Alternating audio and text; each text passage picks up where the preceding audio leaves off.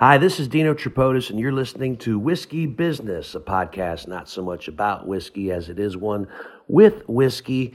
I am in Florida for a lot of reasons. No need to go into all of them. I'm just here and not there.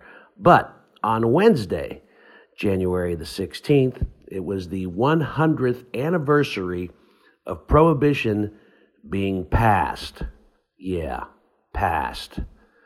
That stupid law went to effect and stayed in effect for, well, far too long, as far as we're all concerned. No, did it affect us? But it was an important time in history when people went without whiskey and had to go through devious means to get it. So I thought that we would hit the archives, since I'm gone this week, and revisit our very first podcast with Alex Hasty from Ohio v. the World, and find out how it was Ohio's fault that Prohibition started. Yeah, way to go, Buckeye State. Anyway, enjoy this archive and check them all out at whiskeybusinessshow.com, and we'll see you with a new Whiskey Business real soon. Till the next bottle, cheers.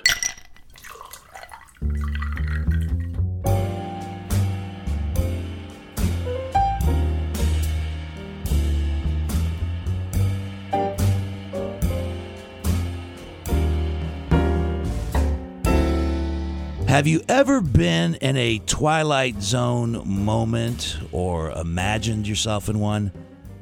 I have.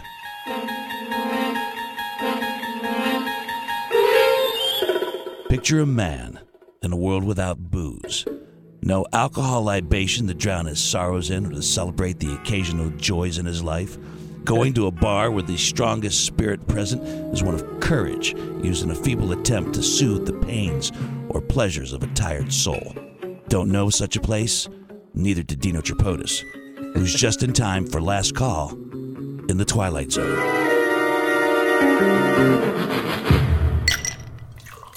All right, welcome to Whiskey Business, a podcast not so much about whiskey as it is one with whiskey. I'm Dino Tripodis, and tonight we are talking about a Twilight Zone period in our country. Prohibition. Yep. And the guest bottle is Templeton's Rye, the good stuff, made because of Prohibition. We'll talk a little bit more about the whiskey in just a bit, but also to introduce our guest, Alex Hasty, liquor attorney and an Ohio expert and an expert in that period of time in our country called Prohibition. Welcome, man. Nice to have you. Dino, what's up? Good to be here. Nice to have you here. Alex is a liquor attorney. He's got a podcast of his own that's getting ready to launch soon called Ohio versus the World. And you seem like the best person to pick because, well, how did you even get interested in Prohibition? I mean, because you seem to know everything about it. Well, I'm a liquor attorney, which means, I represent bars, restaurants, breweries, wineries, distilleries, anything with a liquor license.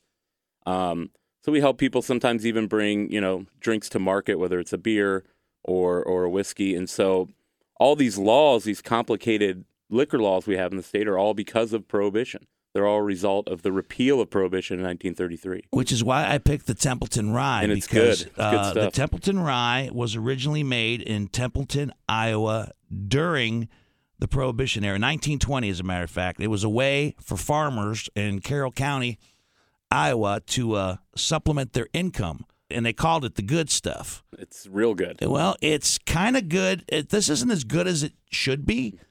They also call this now Templeton Lye because they now are using a recipe that's shared with other brands. So there's other stuff in here. It's not as it's not the good stuff no more. It's the okay stuff or the pretty good stuff. Thanks for breaking out the best bottle you got for me. I really wanted something that was relates to the period of time we're talking about because this was very popular when it was made. It was popular in Chicago, Omaha, and Kansas City, and is rumored to have been Al Capone. Speaking of Prohibition, Al Capone's favorite. Well, Chicago was a great Prohibition town. It's one of the two or three best ones. And when he was in Alcatraz, supposedly this was smuggled to him whenever possible. I'm sure among other things. Among other things as well. So that's why we went with the Templeton Rye. Prohibition started when? 1920, January 1920. So, like I said, my law firm, Hasty Legal in Grandview, we are a product of all those laws that came out of 1920 and 1933. So there's this funny point in American history of 1919 to 1920. The law gets passed, and there's a 1-year grace period there where alcohol is still legal, but all these breweries and wineries and everything's shutting down, and people are just grabbing up as much alcohol as they can. I love that year, the grace period, as they call it. Mary Pickford, who's a famous actress in those days, her mom was her manager, and she actually bought an entire liquor store in Beverly Hills and just put it in her basement the month before Prohibition hit the 1920. So once Prohibition hit, if you had gathered up all that whiskey and kept it in your home, it was okay? The law, it's kind of a misconception about the Volstead Act, which is the name of the law that the 18th Amendment is kind of based on. The Volstead Act didn't make it illegal to drink. So you could drink alcohol. It was about the transportation, production, sale of alcohol. So when you see those old movies and the prohibition agents raid the saloon or the speakeasy, and everyone's running for the exits and diving under tables, I don't think that was really happening. I think you were allowed to drink. You weren't in trouble as a patron. It would have been the proprietors that would have been in trouble and would have been shut down. Oh, well, yeah, but, when the cops come in any place, what's your first reaction? You go for the door. I've run from a few cops in my younger, under 21 days. I don't care what you're doing. The cops are coming. Jeez, it's the cops. Let's go. You're not sitting around waiting to see what might happen and what might develop. Well put. Yeah. Yeah, but there were also, because I remember, maybe Greg, do you remember that we had one of the whiskeys here recently was actually, there were certain whiskeys that were actually allowed for medicinal purposes. Yeah, I mean, this was a giant loophole. You see guys like George Remus. I don't know if you're familiar with George Remus from Cincinnati. There was a large loophole basically where doctors and pharmacists could get whiskey through those, through your doctor. You get a prescription for a liter of whiskey. You can go back every 10 days. You pay $3, and you get a liter every 10 days from your pharmacist. It was Old Forester when we had the fitness expert on. Oh, I was listening to that one earlier today. Yeah. Okay. Well, that's right. Because I remember I picked a whiskey that was medicinal. That was healthy. Because it was healthy. That was my rationale on that point. Man, I'll stretch anything in order to get the whiskey in. So I mean, it was brand whiskeys, and it would say Jim Beam, and then it would say for medicinal purposes only. And that's really a way that most common Americans got around it. Obviously, you could make some for your own home. You could make your own wine. You'd also get it through the church. So Catholic, priests could get, because they still had to have their services. But suddenly, instead of getting, 50 gallons of wine a year, your parish is getting 500 gallons of wine a year, and they're selling it out the back door. So it covered wine too. I mean, it covered every type of alcohol: wine, beer. Anything. It was called intoxicating beverages. So anything that was considered an intoxicating beverage would have been under Prohibition law, under the Volstead Act. In a long time. How many years? 13? 1920 to 1933. So it's really FDR comes in, but it wasn't FDR that gets a lot of credit for it, but it happens early in his administration. The country was just over it.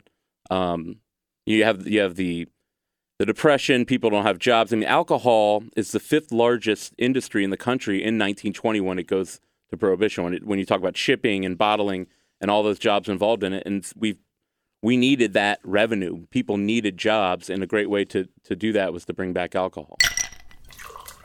Let's ask that question. Why? Why did it happen? Why all of a sudden was demon rum and everything else associated with alcohol bad? Why did Prohibition even happen? Well, then my episode, Ohio v. the World, my podcast that's coming out next week, we talk about, how the hell did this happen? We're a freedom-loving country. We think of ourselves like that. And we prohibit alcohol. I mean, through a constitutional amendment, which, the Constitution banned 2 things as of 1920. You couldn't own slaves, and you could not buy a drink of alcohol.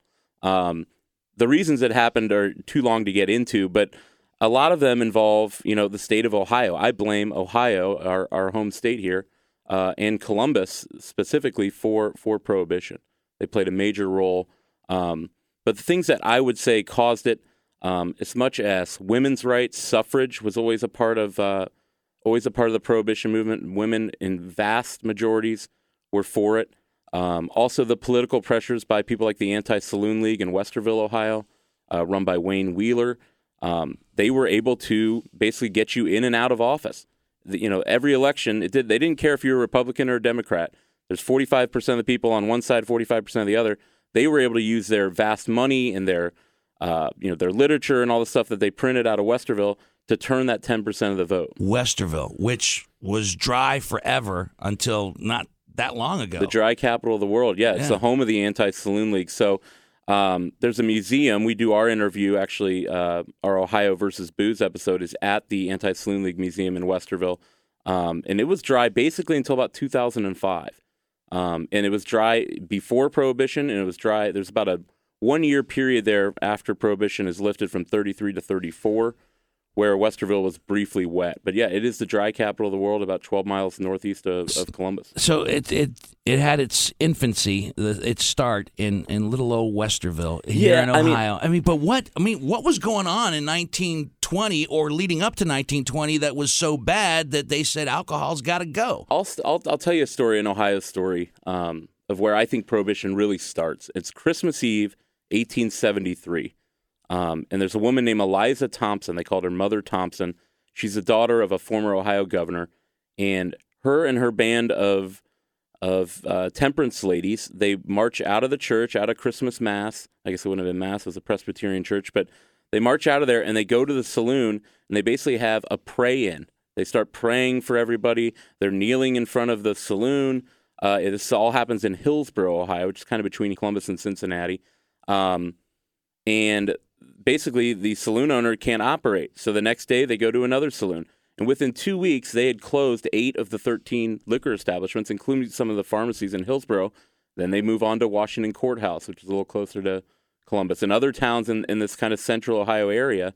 And I blame Mother Thompson and her band of temperance ladies. And they show that you can put pressure on people and they will close their businesses, or they'll at least close for a little bit. They show that prohibition's possible. But an entire country? Well, that kind of takes a little more time. So I understand, but I guess I know you said it's a complicated and lengthy explanation, but you're talking about something that was part of the culture and fabric of America. Booze has always been in place. And then to take something and use, as you said earlier, the 5th largest industry at that point. Well, and you're talking about during the Depression, why would you take away one of the 5th largest producing elements of our country in the Depression? Well, it comes back during the Depression. It's actually a very solid economic time after World War I when Prohibition goes into effect in 1920. But to understand, I think, why people would even consider, we'd never consider this today. It's crazy. It's a Twilight Zone moment, like you said. Yeah. So, you got to understand how people drank back in the day. And in 1830, okay, Americans, anyone over the age of 15, it was said that they drank 17.5 gallons of liquor a year, okay, which is about 90/5. So about 2/5 a week for every person. That am I supposed to be impressed or for every non-Dino Tripodis, that is a lot to drink. But the thing about 15. That 17.5 gallon stat, is that includes Americans who didn't drink. Let's say 40% of the population didn't drink. So now we're talking about people really drinking probably closer to 30 gallons a year. And people didn't drink beer in the early 1800s. That's more of something that happens after the Civil War, when a lot of German immigrants and Irish immigrants come to America. It wasn't so much of a beer country. You had water that was very, I would just say, non-potable at this time. We didn't have water filtration, so people literally drank, whiskey and gin for, I guess, for to quench their thirst in more ways than one. You couldn't just drink water. There was no tap water. You drink it out of the well, and you never know what was going to happen with that. So people drank a lot more. People drank a lot of liquor, not as much beer. And the saloons ran the towns, and people basically rebelled against that. They rebelled against the idea of a drunken nation. Obviously, religion is a much larger part of the country at that time. But I would never say, even when it's passed in 1920, I would never say that the majority of Americans supported prohibition. That's a false concept. That the way they did it was through people like the Anti-Saloon League, who were able to vote in and vote out members of Congress, and they operated in all 50 states, and members of state legislatures who voted wet. If you voted wet, the Anti-Saloon League would turn their cannons on you, and they get you out of office. Wow. So the way it passes is not it's not a national referendum. It's even actually vetoed by President Wilson a couple of times. The way it passes is that the amendment passes in 36 of the 48 states. To pass a constitutional amendment over a presidential veto, you need 75% of the states to vote in favor of it. All right. And they get the 36th state in 1919. But from a cultural standpoint, you're saying that in the 1800s, 1830s, and leading up to the time we act, you're saying that 60% of America was just soused and half in the bag all the time, and that's what they kind of focused on. I mean, even up until 1840, the U.S. Army would give every member of the Army 4 ounces of liquor a day. General Washington started that before he was president. It was as a reward for all their hard work. Once again, where's the problem? Sign me up. So that just shows you how ingrained in the culture it was. And like I said, the water quality being terrible didn't help people, but people really did get bombed in the 1800s. And it leads to a kind of counterculture movement to ban alcohol. They saw it as the only way to protect, women's rights. There's surely more domestic violence back then. Women had no voting rights, and so women really latch onto this idea of prohibition as an idea that kind of couples with women's suffrage, which are both passed in the same year. Okay, but as we know, you take something from America that they love, they're going to find a way to get it. Oh, yeah. And we did, which, led to crime and ingenuity, if you will. So let's talk about that a little bit. I mean, that was obviously now becomes an opportunity for people to make money illegally and give America what they want. I mean, it didn't stop people from drinking, obviously. It actually, seems to have increased how much people drank. And that's just kind of the American or really human nature. Yeah, you take something away, I want it. Yeah, so you got to think about, let's look at the federal government. Okay, in 1920, they decide to pass the Volstead Act, which leads to the 18th Amendment, and now liquor's gone dry. There's still liquor everywhere, okay? It's still in warehouses and bonded warehouses everywhere. It's still being passed through the churches and still being passed through, the pharmacies like we talked about. But it's also being passed through by criminal elements because people didn't stop drinking, especially in the big cities. New York City at no point stopped drinking during Prohibition. It wasn't like they stopped for a couple of years and then they got back on it. New Orleans, imagine a New Orleans without alcohol. It didn't exist. I'd rather not. Yeah, I mean, New Orleans, Chicago. Those were kind of my three big cities for the Prohibition time. But you got to look at what the government's up against. They're up against 50 states or 49 states, 48 states, whatever it is. Arizona's the 48th state. So 48 states where no one can drink, and they have about 3,000 prohibition agents. So covering 48 states? Covering 48 states. So the local police never asked for this law. And a lot of times they would simply, it's a lot easier to pay off the local police. They don't want this trouble. A lot of these police officers, they drink at home. They're at the saloons right next to the, the businessman or the dancer, the flapper. So the local police did not enforce this law because the government did not give them any resources to enforce it. So they did not feel that it was their job to enforce what was basically a federal law. So you have these prohibition agents from Washington fanning out across the country, and you have booze coming in from all over the Caribbean. Obviously, the rum runners down there. I'll tell you who was huge was Canada. Canada used to bring in so much alcohol into Boston, into Michigan. This kind of drive from Canada to Detroit down to Cleveland was a giant, the Whiskey Highway, they called it. Seattle, Washington was a stone's throw from the Canadian border. We got a lot of our booze from the Canadians, and it was just so easy to get in. So the job for them to enforce it was way too large, and the money the incentive for the people who were flaunting the law was too large for them to stop. Now, everything I know about Prohibition has come from Boardwalk Empire. Great show. My wife and I just started watching it like 2 weeks ago. All right. Well, I don't want to spoil it for you, but I am. They get to a point where they start getting rum from Cuba. Is that part of the whiskey highway? Sure. Or the rum those are highway? called the rum runners. Suddenly, there's a lot more. There's a lot more people traveling to Florida. Florida has a huge population boom. Cities like Jacksonville, Miami, in the 1920s. A lot of that was simply going to places like Cuba. Bimini was another place. All those places, the Bahamas. I mean, those English, British islands down there, they didn't have Prohibition. So the British are also bringing in tons of booze because now they're making money, across the pond as well. So where were they making it? I mean, all these places that manufactured the booze prior to, I imagine those places got shut down. A lot of the larger places stayed open. And still made the booze. They still made the booze for, again, those medicinal purposes. Those medicinal purposes we talked about, which were suddenly, they weren't meeting the same demand as before, but they were meeting a lot of still a very large demand nationally through the pharmacists. A lot of them were made in at the home. A lot of them were made, even in Boardwalk Empire, you see that there's a guy at the funeral home who's got a whole shop. Everyone had their own little shop. The problem was, and the Anti-Saloon League really loses a lot of its clout in the mid-20s, is people are using any alcohol they can find. Right. Wood alcohol, the stuff you'd rub on your deck right now. Thompson's Water Seal. I don't know if it has stuff alcohol. that could kill you. And it did. And it did. It really did. And so the Anti-Saloon League decides, Wayne Wheeler decides, really not even the Saloon League, really Wheeler. Who's Wayne Wheeler? Wayne Wheeler's the head of the Anti-Saloon League. He is like the ultimate buzzkill in American history. So he is. And he's my episode on Ohio v. the World is focuses a lot on Wayne Wheeler.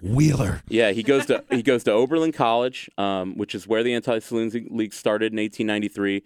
Goes to law school it was called Western Reserve in Cleveland. And then he moves down to Columbus and starts basically running the Anti-Saloon League office in Columbus. And he shuttles between Columbus and Washington. And in 1905, he really puts his name on the map. He starts a crusade to oust our governor. We had a very popular governor named Myron Herrick. And the 1905 gubernatorial election in Ohio is a huge moment in the Prohibition movement because Wheeler and the Anti-Saloon League are able to basically get one of their board members, a Democrat, to beat a very popular governor who was very he was a wet, as they would call him back then. It shows Wheeler that we can do this other places. And they get so much money in from the churches. They actually start, giant lists of addresses and people and volunteers. And it's a real grassroots movement by Wayne Wheeler. But Wheeler also comes up with the idea during Prohibition to start poisoning this denatured alcohol, as they call it, the wood alcohol, the stuff that people are using. And a ton of people die. It's actually a New Year's Eve in New York in 1926. Dozens of people are killed. And Wheeler he says those people died of suicide. So he killed them. He basically talked these chemical companies into putting something in the chemicals that would kill people if they drank it. And then they tried to get the word out that if you drink this stuff, you'll die. But people, it's New Year's Eve in New York. You need a drink. You don't know what you're drinking back then. That's what was so dangerous about it. And a lot of people did die, and a lot of that, I believe, is Wayne Wheeler's fault. Oh, man, it sounds like it. The ultimate buzzkill. Buzzkill. Wayne B. Wheeler. But that's where we got our bathtub gins and so forth. Exactly. And bathtub gin is a big deal. If you live in a smaller town, you can make a lot more money, than plowing the field if you start making gin and whiskey and giving it to your residents. Which is what the Templeton Rye was. That was the farmers in Carroll County who were looking to supplement their income in Iowa. Yeah. Like I said, now it's distilled in Lawrenceburg, Indiana, which, by the way, we do talk about the whiskey that we're drinking. Do you like the Templeton? This is what I recommend to people who say, "Oh, I hate rye." I go, drink the Templeton Rye. It's a good It's a good starter rye. Yeah, it's not my favorite by any stretch of the imagination. I like it. I like it a lot. It says the good stuff on it. It says the good stuff, but like I said, it's the pretty good stuff. I've listened to a lot of your podcasts. I've never heard you sandbag one of your whiskeys as hard as you're hitting on the Templeton. I'm not sandbagging it. I'm saying that it's not what it once was. As a matter of fact, you being the liquor lawyer. Is that what I write? Liquor lawyer? Liquor lawyer, yeah. Liquor attorney, whatever the case liquor lawyers, might be. They were actually sued because and had to take off the Prohibition era recipe because they started using, like I said, had to start using all these different blends to make the flavorings. So they got sued, and actually, if you took the time to do it, you could actually get a refund, not on the whole bottle, but it used to retail for about $35 a bottle. Now it's $29 a bottle. You could actually get your $3 to $6 back. Just waiting on that $6 whiskey refund to come in the mail. If you wanted to take those steps, but I like it.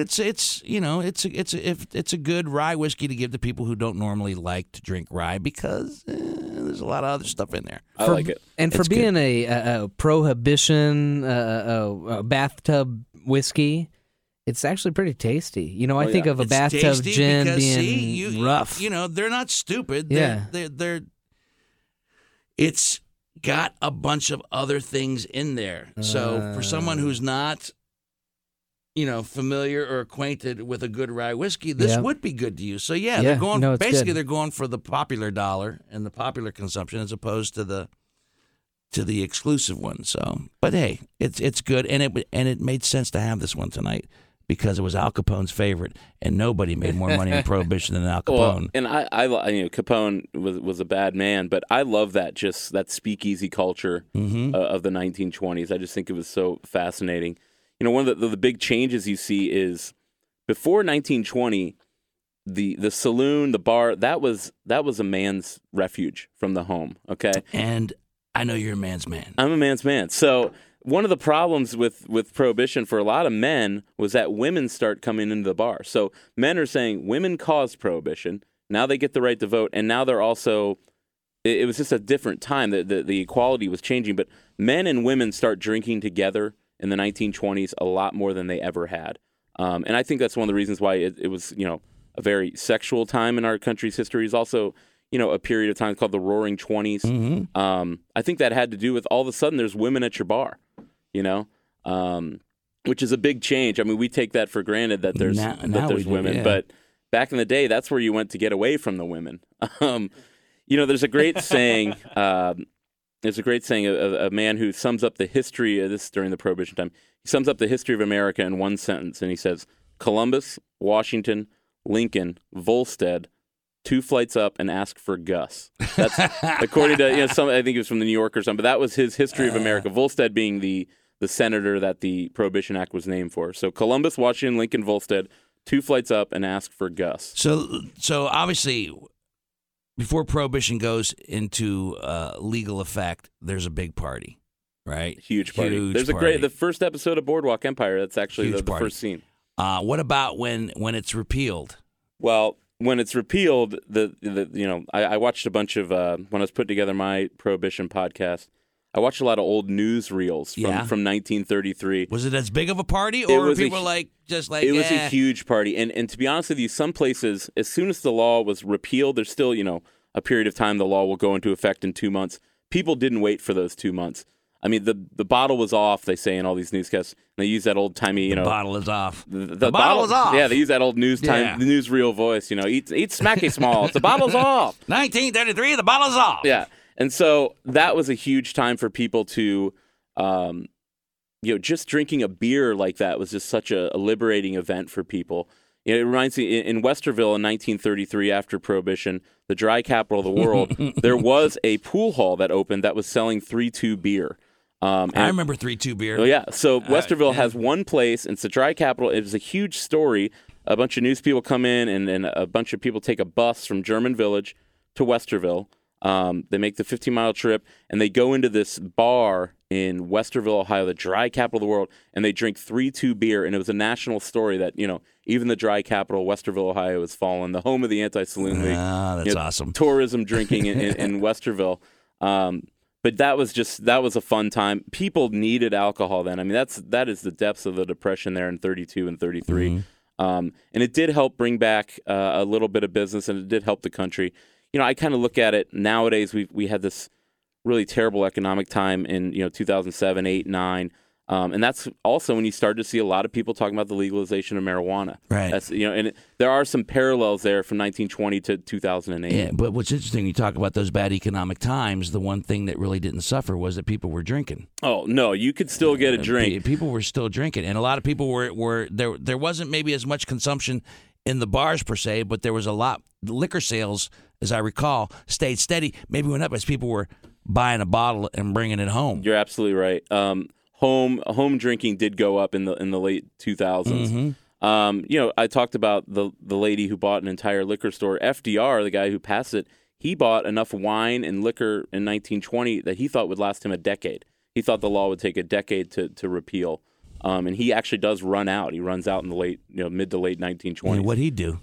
Well, he ended up getting polio around that time, and I think he just drank a lot out of depression. But what did he do when he ran out? I'm sure he was a rich man. He was in New York. He could was get able anything. He could resupply, and he also, obviously. Hi, I'm the president. Yeah, well, he runs in 32 on, I'm going to repeal prohibition. I mean, think if you had a candidate now, Dino, who said to Dino, if you vote for the other guy, we'll still prohibit alcohol, but if you vote for me, I'll repeal it. You'd be knocking door to door for FDR, I think. Let me ask you a question. It is 1920. And you're an attorney in 1920. You're Alex Hasty, attorney at law, 1920. Yeah. Prohibition is going into effect. What side you on? Are you going to end up being straight as an arrow and follow the law, or are you going on the other side? I'd like to say that I would spend. I'm a liquor attorney. I'm also a criminal attorney. I would do a lot of, I think, representing people who were caught selling, who were caught violating the Volstead Act. But you bring up, a great point. George Remus, who becomes one of the biggest, bootleggers in the country's history in Cincinnati, he was an attorney. He was a criminal attorney in Chicago, and he starts seeing these clients, these criminal, numbskull clients of his, getting in trouble for bootlegging and ripping off $100,000 and $1,000 bills to pay his legal fees. And he starts thinking, if these idiots can do it, then maybe I should look into this. And what he does, he's an attorney who basically moves to Cincinnati. Cincinnati was a not so much a larger city, but it's a very important city back then. It was close enough to New York, close enough to Chicago. It's right on the river. We did a lot more shipping, via the rivers back in 1920. He moves to Cincinnati because it's basically 300 miles from all the bonded warehouses where all the liquor that we talked about is still stored.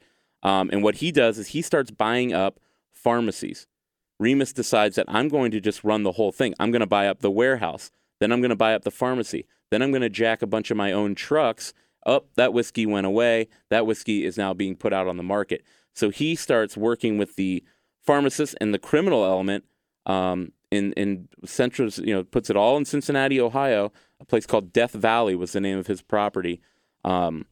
And Remus is a fascinating guy. We're doing a podcast on him for our second season where we focus a little more on the actual Prohibition era. But George Remus answers that question. He's an attorney who uses his knowledge of the law to become probably the biggest bootlegger in the eastern United States. So don't you, would you have been tempted back in the 20s to follow that path? I would have. Remus meets a little bit of a difficult end. He basically gets busted. The government puts him behind bars, and his wife runs off. Actually with the prohibition agent who put him away. And so Remus finds out about this in jail. There's a divorce proceeding when he gets out of jail, and Remus actually shoots and kills his wife in a taxi. He sees him. He has his taxi driver chase her down. He shoots and kills her, and goes to trial for murder. And Remus actually becomes one of the most famous cases of innocent by insanity. By reason of insanity, because he brings went nuts. Up, he did, as a lawyer, he did a temporary insanity murder case that he lost before Prohibition, but he uses it in the country almost. The country kind of, guys like Al Capone, people actually liked these guys. You know, they were stars. folk heroes. And Remus is the same way. You know, they see, you know, these people providing you a service that you need. They don't see the lawbreaker. Unless, you know, someone from Capone's gang killed one of your family members in Chicago, you probably liked Al Capone. And you probably liked George Remus. The country is rooting for Remus to win that murder trial. And when he does, there's a huge eruption of cheers in the courtroom. Won? He won. He was found innocent by reason of insanity. Wow. And that goes to, I mean, he had a good lawyer. But he also, it shows you just those people were popular figures in the 20s and 30s. Yeah, they were there. Like I said, they were folk heroes. They were icons in a sense. And the reason is, you know, there's a word scofflaw that's invented during the Prohibition era. It's actually, I think, a Boston paper. They sent out, you know, kind of like, I remember we tried to name the hockey team here in Columbus. The Dispatch sent out a big poll. I remember. The Boston paper sends out a poll in the early Prohibition times to try and come up with a word for someone who defies the Prohibition law. And of all the submissions, the word scofflaw was the one that they chose. That word kind of stuck, but it was a country of scofflaws. I mean, the average citizen was breaking the law almost every single day. They're going out of their way to break the law. And when you suddenly you have a country of law-abiding citizens or people who think they're law-abiding citizens, and now everyone's become a scofflaw. Everyone is in some ways a criminal element in their own life, and that's also helps, you know, for them to root against the police, against the government, and root for guys like Remus and Capone. And the other, you know, bootleggers, Joseph Kennedy and those guys. Do you come from a family of law? My parents were both lawyers, but that was about it. I mean, I've got a couple aunts and uncles. My brother, who I practice with, Ed Hasty at Ed Hasty Legal, he's a lawyer. So I guess I have a lot of cousins who are lawyers. I went into law as a history major, in case you couldn't tell. Yeah, no, I think it's awesome. It's great. It's fascinating. But I was, you know, coming out of college, and I was, you know, you can't really go into the history business, so I had to figure out, you know, something else to do, and so I basically went into law school not even knowing what it was or anything, just as kind of like the next thing to do, and I enjoy it. You know, it's fun to do. Our practice is a little more fun than doing, you know, tax law or estate law, to represent these bar owners. And so that is that exclusively your practice? We do a lot of drunk driving defense. I know you had my friend John Saya on one of your first episodes. John's an excellent attorney. We do a lot of the drunk driving defense here in the state of Ohio. But a large part of our practice is also this liquor law stuff. And we help people get their bar and restaurant off the ground, their gas station, just help people, you know, start their own business. And they're more fun clients, I think, than the person you're writing a will for. And you like to imbibe in what you work with, right? I do. I mean, I need to visit my clients at their establishments on occasion. You know, yeah. Yeah. So you know, this is whiskey business. What's your favorite whiskey? I drink a lot of. I actually drink a lot of just Bullet bourbon. I'm kind of a dumb animal like that.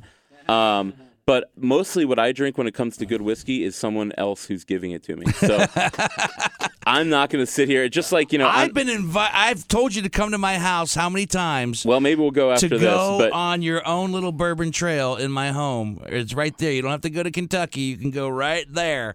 I'm the same way with wine. I mean, I like alcohol. I enjoy drinking. I like the social aspects of it. But I don't sit there and drink, you know, a wine and know, oh, that's a very, you know, oaky finish and that kind of stuff. I'm more of a consumer than as am I, because, you know, if I was that way, you know, I would say, oh, no, we can't drink that because that's a bourbon from such a year. And you're ruining drinking when you do stuff like that. Yeah, no, all my bottles are open. You know, you got Pappy Van Winkle? Yeah, you want some? Here you go. Sure, I like a good Pappy Van Winkle. We're going to drink it. You know, we're going to drink everything that's in my house. You could put a little in my glass. I can put a little in your glass. So let's flash forward now. It's 2017. You know, who knows what's going to be happening in our country come the next 10 years. But let's say it gets a little crazy. Let's say it goes a little nutso. Let's say something like Prohibition, or exactly like Prohibition, happens in our lifetime. What side you on then? I'm going to be on the side of the people who pay me, which will probably will not be the government. So I will be on the side of the scofflaws. And the scofflaws? Now, what are we banning? Are we banning internet porn? Are we banning sports gambling? Marijuana is legal in all the states, but all of a sudden, booze goes away. I mean, just imagine that for a second. So I think the country would be too lazy, I think, to do anything about it. marijuana becomes legal, but booze gets outlawed. That'd be a sad day again. It's something that I can tell you right now will never happen again when it comes to alcohol. No, you don't. No, there's no possible way it could happen. But if it did, what side would you be on, Alex Hasty? I'm on the side of the scofflaw. On I'm an American. Look, this country is built on personal responsibility. This country is built on personal liberty, and there's no law that I think constricted that more than the 18th Amendment. And you look at just how the law failed, and how it gave rise to just terrible violence across the country that really the country took a long time to ever recover from. The law didn't work, and I would be on the side of common sense, legislation to not ban alcohol.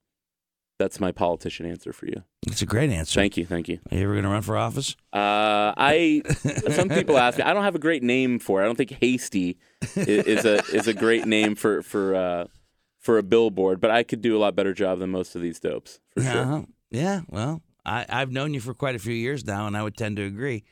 I mean, I do. I am active politically. I do a lot of work. I manage a lot of campaigns for judicial candidates here in Franklin County. So if it's someone that I believe in, you're the man behind the man. I'm the man behind the man. The man just off the camera frame there. Mm-hmm.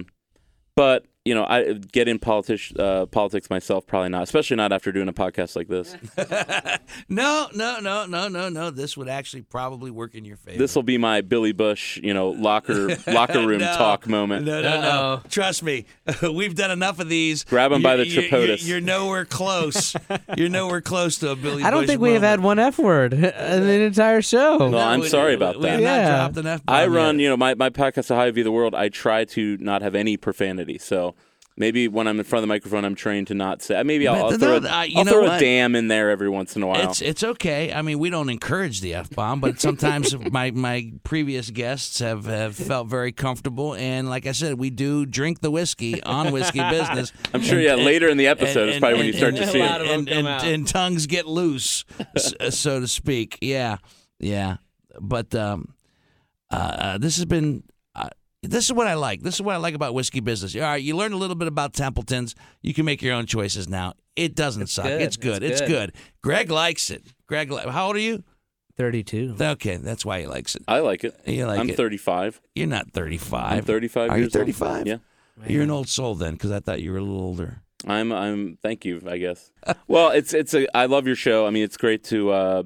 I just like talking history with people, and so that's kind of why I'm bringing my podcast, which launches next week. Yeah, when does that launch? Tell us March about that. 25th. So we got the first 5 episodes done. Ohio versus the world. Ohio v. the World is actually the title, but we call it Versus. iTunes, Stitcher, SoundCloud, TuneIn Radio. It's on all of those. So we're going to look at a person from Ohio or an event in Ohio, basically a time that Ohio took on the world. Sometimes we win, sometimes we lose. But it's usually, Ohio versus something. So whether it's my episode on Prohibition, which is Ohio versus booze, that basically talks about why Prohibition is completely Ohio's fault and why we should be we should be upset with ourselves. I did learn that tonight. I'm living in the blame state. Yeah, it's really Central Ohio's fault. All right. So is there anything else you want to give us before we go that we didn't cover, that we missed, that I might not have been smart enough to ask? No, I mean, we're Italian, so we didn't discuss our mutual Italian heritage, which is how we met. Mm-hmm. At the Columbus Italian Club. At the Columbus Italian Club. I'm the secretary of that fine organization. Yes, I'm sitting here with the former president. Yeah, former president. But really, it was one thing I never liked about studying Prohibition was just how xenophobic it was and how anti-immigrant and it's certainly anti-German, which has a lot to do with the war and a lot to do with beer culture. But it was also very anti-Italian. Well, look who the biggest, as they were called, mobsters were of the day. Capone, Luciano, just to name 2. Yeah, most of the good ones were Italians. Yeah. But the law gets passed really because people they don't like immigrants. It's very similar time to our time now.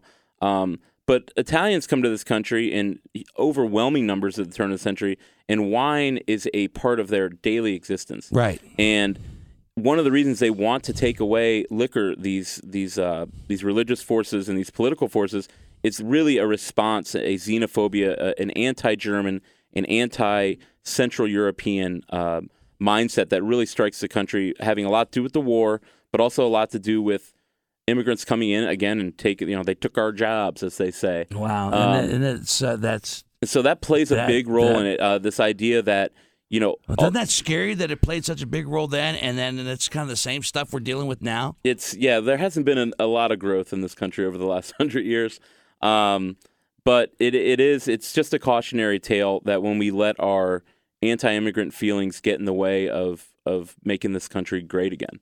That I hate to use that line, but I think that Prohibition gives us a lot of insights into what's going on now in kind of government intervention and how that's never going to be a solution.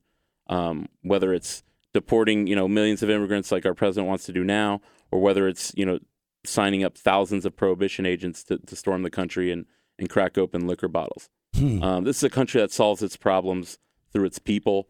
And not through its federal government. I vote for Alex Hasty. Everybody, here. Let's do it while we still can. A Cheers. sensible Republican.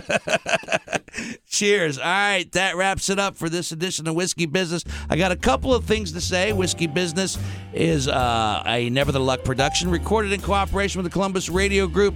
All the opinions that you hear this evening are those of your host and my reluctant guests and are never meant to offend, only to entertain, and in this case, inform. Also want to thank my producer, Greg Hansberry, as always. And so, my friends, until the next bottle, see ya.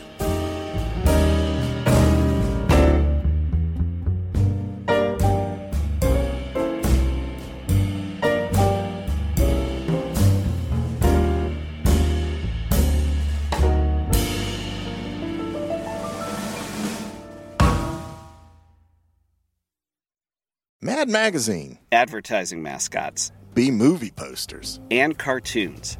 Oh yeah, can't forget cartoons. If you get the funky connection that ties these pop culture gems together, you'll dig Two Designers Walk Into a Bar. See, we're a couple of creatively curious pals living between the bookends of grand museums and dive bars. Hey, you know the place, the sweet spot where highbrow and lowbrow become drinking buddies. So join our barroom chats as we talk influential work and uncover stories of how the familiar became iconic. Think behind the music for the stuff we love. Check out our website at twodesignerswalkintoabar.com. And listen wherever you get your podcasts or visit evergreenpodcasts.com.